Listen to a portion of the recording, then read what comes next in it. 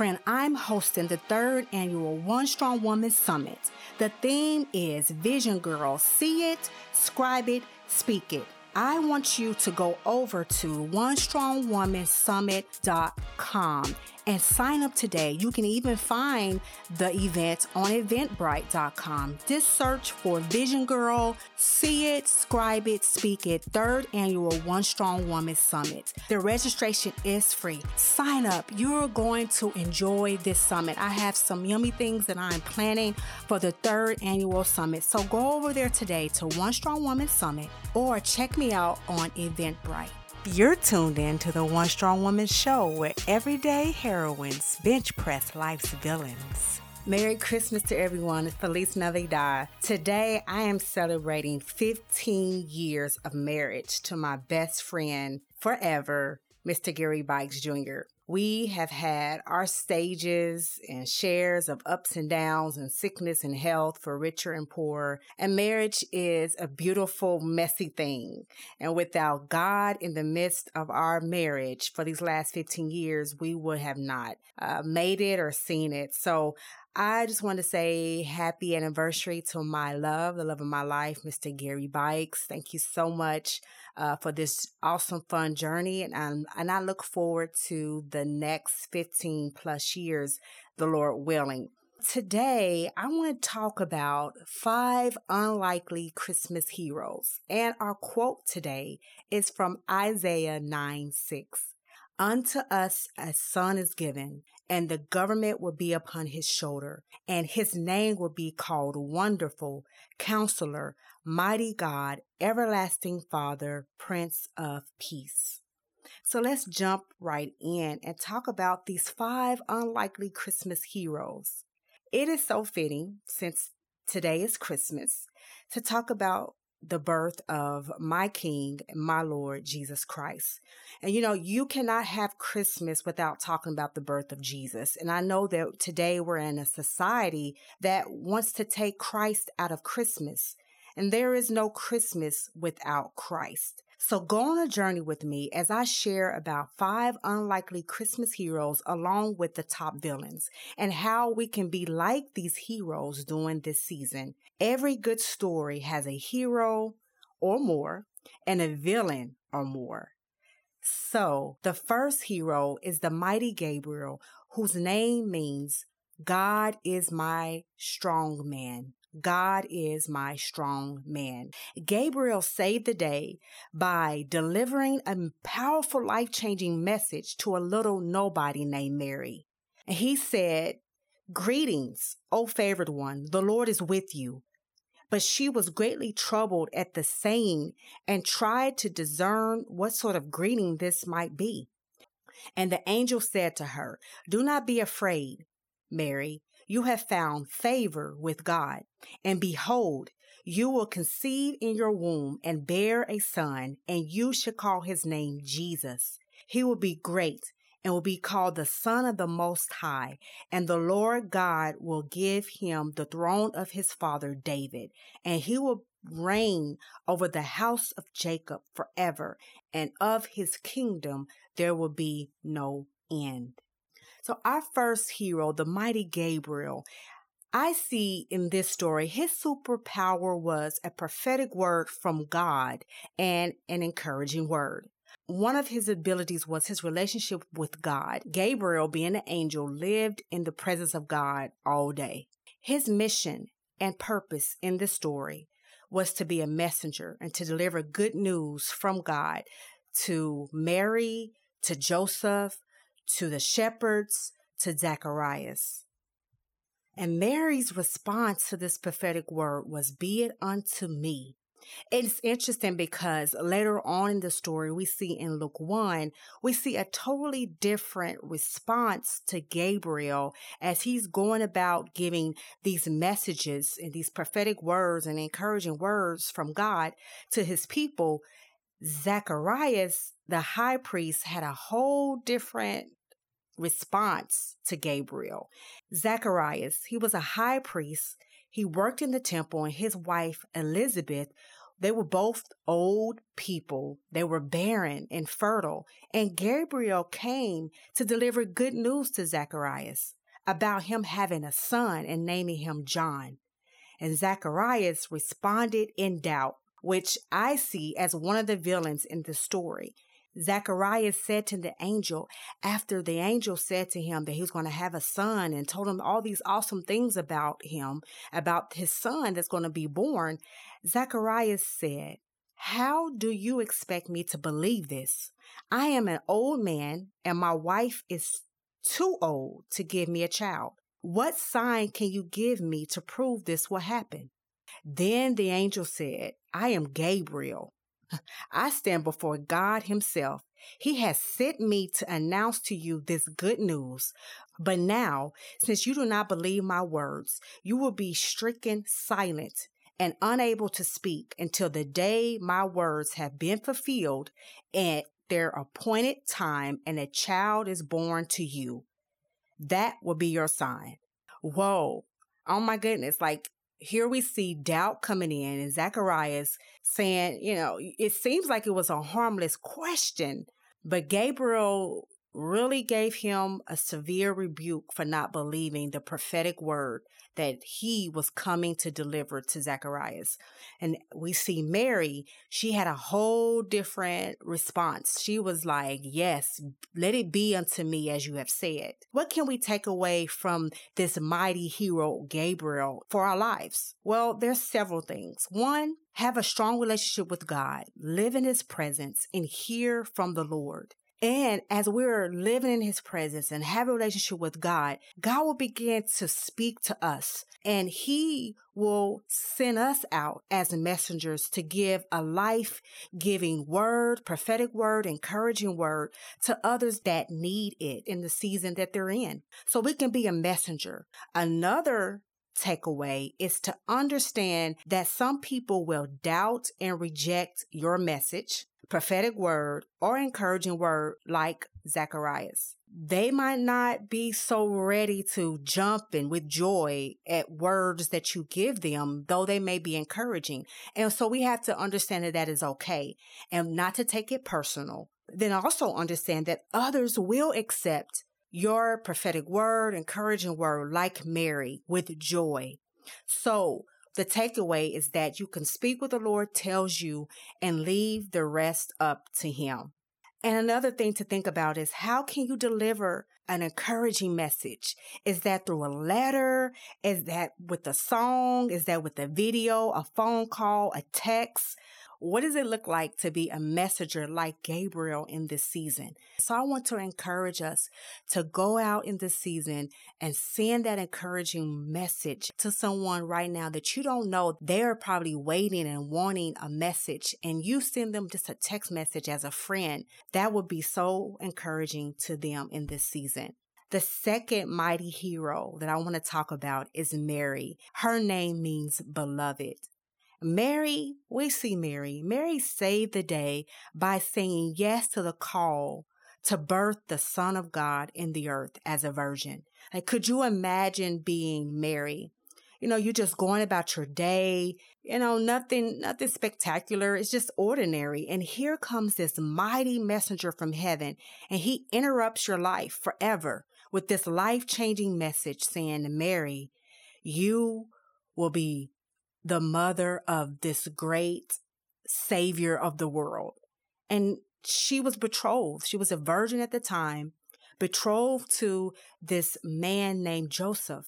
So she's this ordinary girl marked to birth out something great that will impact the world, to birth out the Son of God that will save the world.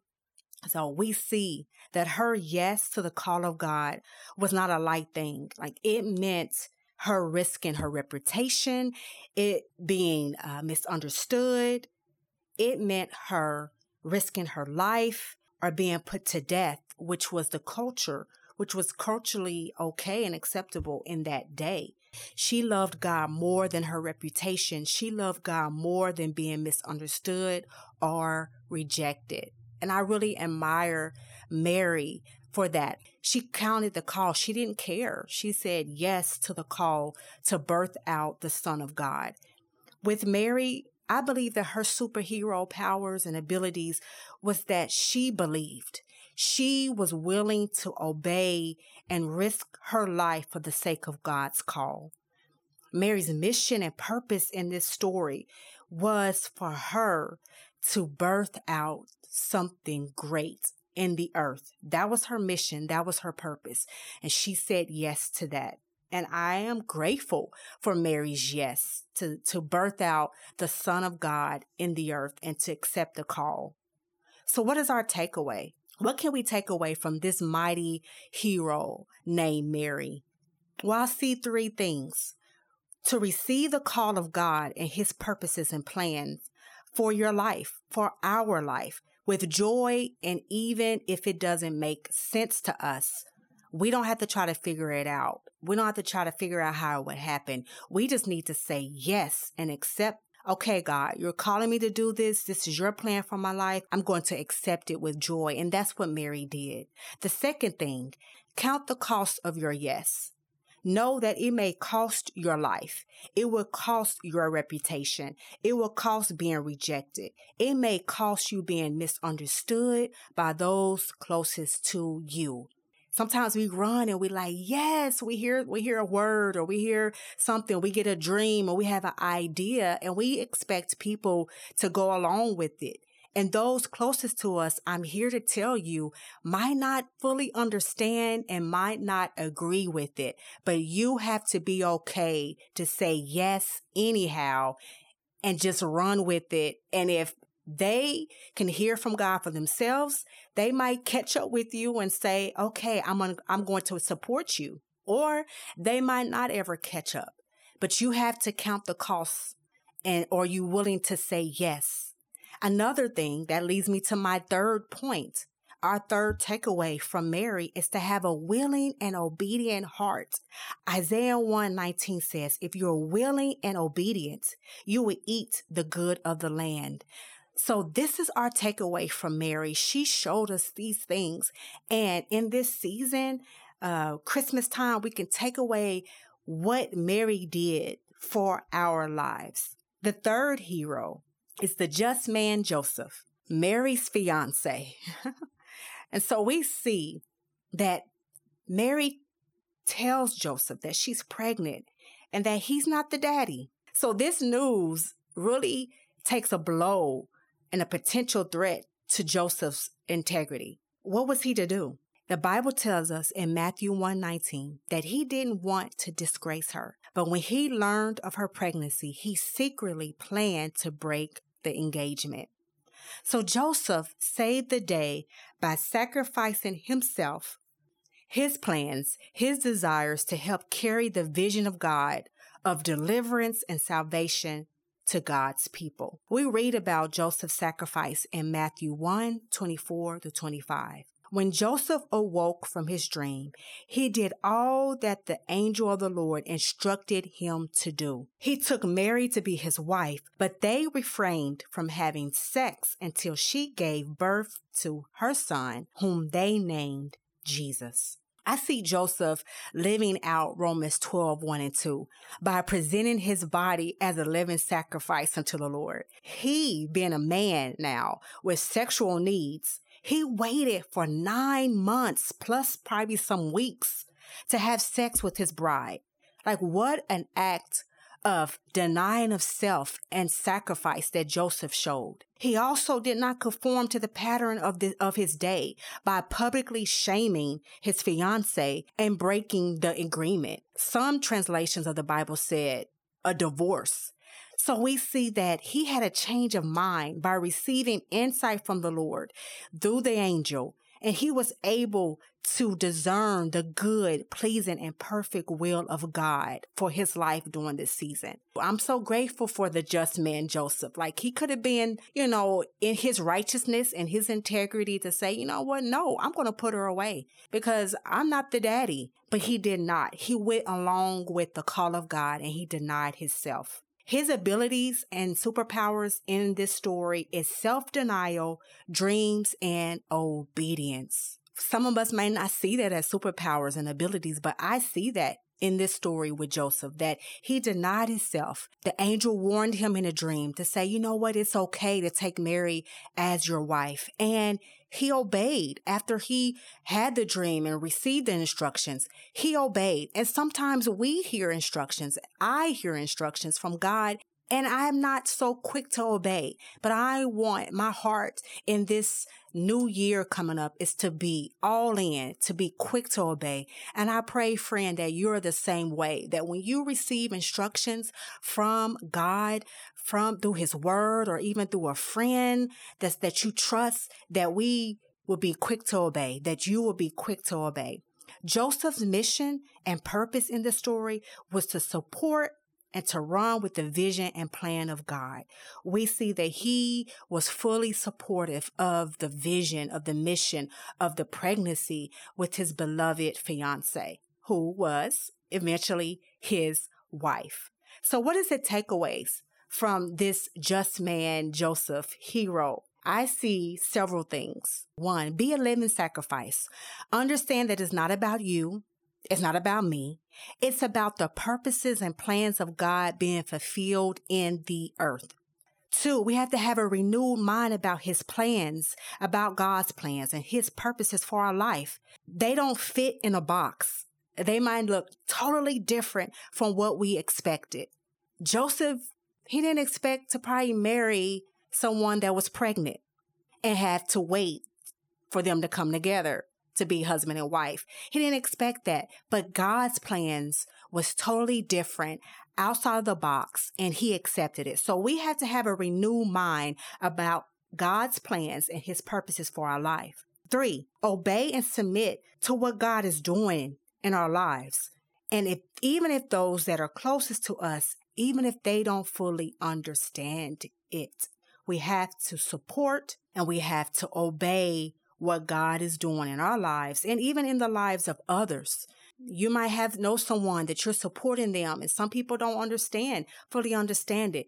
You've been shown insight from God. And even if that other person or other people or group of people don't, if you have insight from God, then you support and you obey what God is showing you to do. And then the last thing is to listen for divine insight. It might come through dreams, through the word of God, through a trusted friend or a trusted leader, that you listen to that and obey. We see that Joseph did that. Joseph listened to the dream. He listened to the angel and he obeyed it. So whether you're a dreamer, whether you have impressions, whether it comes through the word or through a friend, listen to those things because God is speaking to us. Proverbs 15:22 says, without counsel, plans go awry, but in the multitude of counselors, they are established. That is something that we can do. We can have counsel. Joseph had counsel, and the plans, they did not be destroyed. The plans were established. The 4th unlikely heroes I see is the wise men. The wise men, they come on the scene and we see them asking about Jesus. They said, where's the child who was born King of the Jews? We observed his star rising in the sky, and we have come to bow before him in worship. We see that in Matthew 2:2. Now, when they asked this question, there was a villain named Herod. He was very disturbed by this question, and so were the people in Jerusalem. They were disturbed by this. And what Herod did, the villain, he secretly contacted the wise men, and he told them, now go to Bethlehem and carefully look there for the child. And when you find him, report to me so that I can go and bow down and worship him too. We know that that was a lie, that he really didn't want to go worship this child, but he was on a mission to destroy King Jesus. But the wise men, they took him up on that. They said, okay, they took the journey and they found the baby. They bowed down and they worshiped him, and they opened up their treasure box full of gifts, and they presented him with gold, frankincense, and myrrh. And we see that in Matthew 2:11. Why do I think the wise men were heroes in this time? Because they were sent on the mission really by Herod to go out to see, to report, and to come back. But the wise men, they saved the day by not telling the villain Herod where the baby was located. They went another way, totally different. They went home another way after they was warned by God in a dream not to go back to Herod. So they saved the day. They did not snitch out the king. They did not. They saw him, they bowed down, they worshiped, and they just went about their life. They found what they were searching for. We see earlier on, where is he at? They found him, and they presented gifts to the king. The wise men's superpowers and abilities in this story are wisdom, asking the right questions, insight, dreams, and knowing the times and seasons. Their mission and purpose in the story was to seek and find the newborn king, to worship him, and bring him 3 gifts. So what is the takeaway from these heroes? One I see is to inquire of the King of Kings. This is what we can take away for our lives that we see with the wise man, is to inquire about the King of Kings. What is he doing in this time? What is he planning to do? David said in Psalms 27:4, "One thing have I desired of the Lord, that will I seek, that I may dwell in the house of the Lord all the days of my life, to behold the beauty of the Lord and to inquire in his temple." Number 2, to seek and go after the King of Kings. David said in Psalms 27:8, "When you said, seek my face, my heart said to you, your face, Lord, will I seek." And number 3, we can understand the times and the seasons, like the sons of Issachar, who had understanding of the times to know what Israel ought to do. That is in 1 Chronicles 12:32. Give him all your gifts and abilities. And we have to remember that our gift will make room for us and bring us before great men. And though in this story, we see Jesus as a baby, he was a great man, the God man, and the king. So we give our gifts and our abilities to the king. God will open doors for us as we give our gifts and our abilities to him. Another thing is to heed wise counsel and warnings from God. Some of you, God gives you dreams and God gives you warnings in dreams. And we are called to pay attention to those dreams that God gives us, because they are to help us in our lives and to help others. So do not pass go. I think about Monopoly. I don't know where you're from, if you even know about Monopoly, but there's this thing with Monopoly, and you get this little card and it said, do not pass go.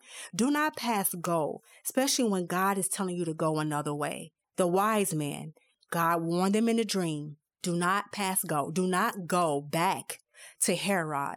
Go a different way. I want to encourage us to take these pointers from the wise men for our lives. The last, but surely not least, hero that I want to talk about, the 5th hero, is King Jesus. He was the firstborn son. He was wrapped in swaddling clothes. He laid in the manger which was a feeding used for food for animals, because there was no room for him in the inn. People came from near and far to see him.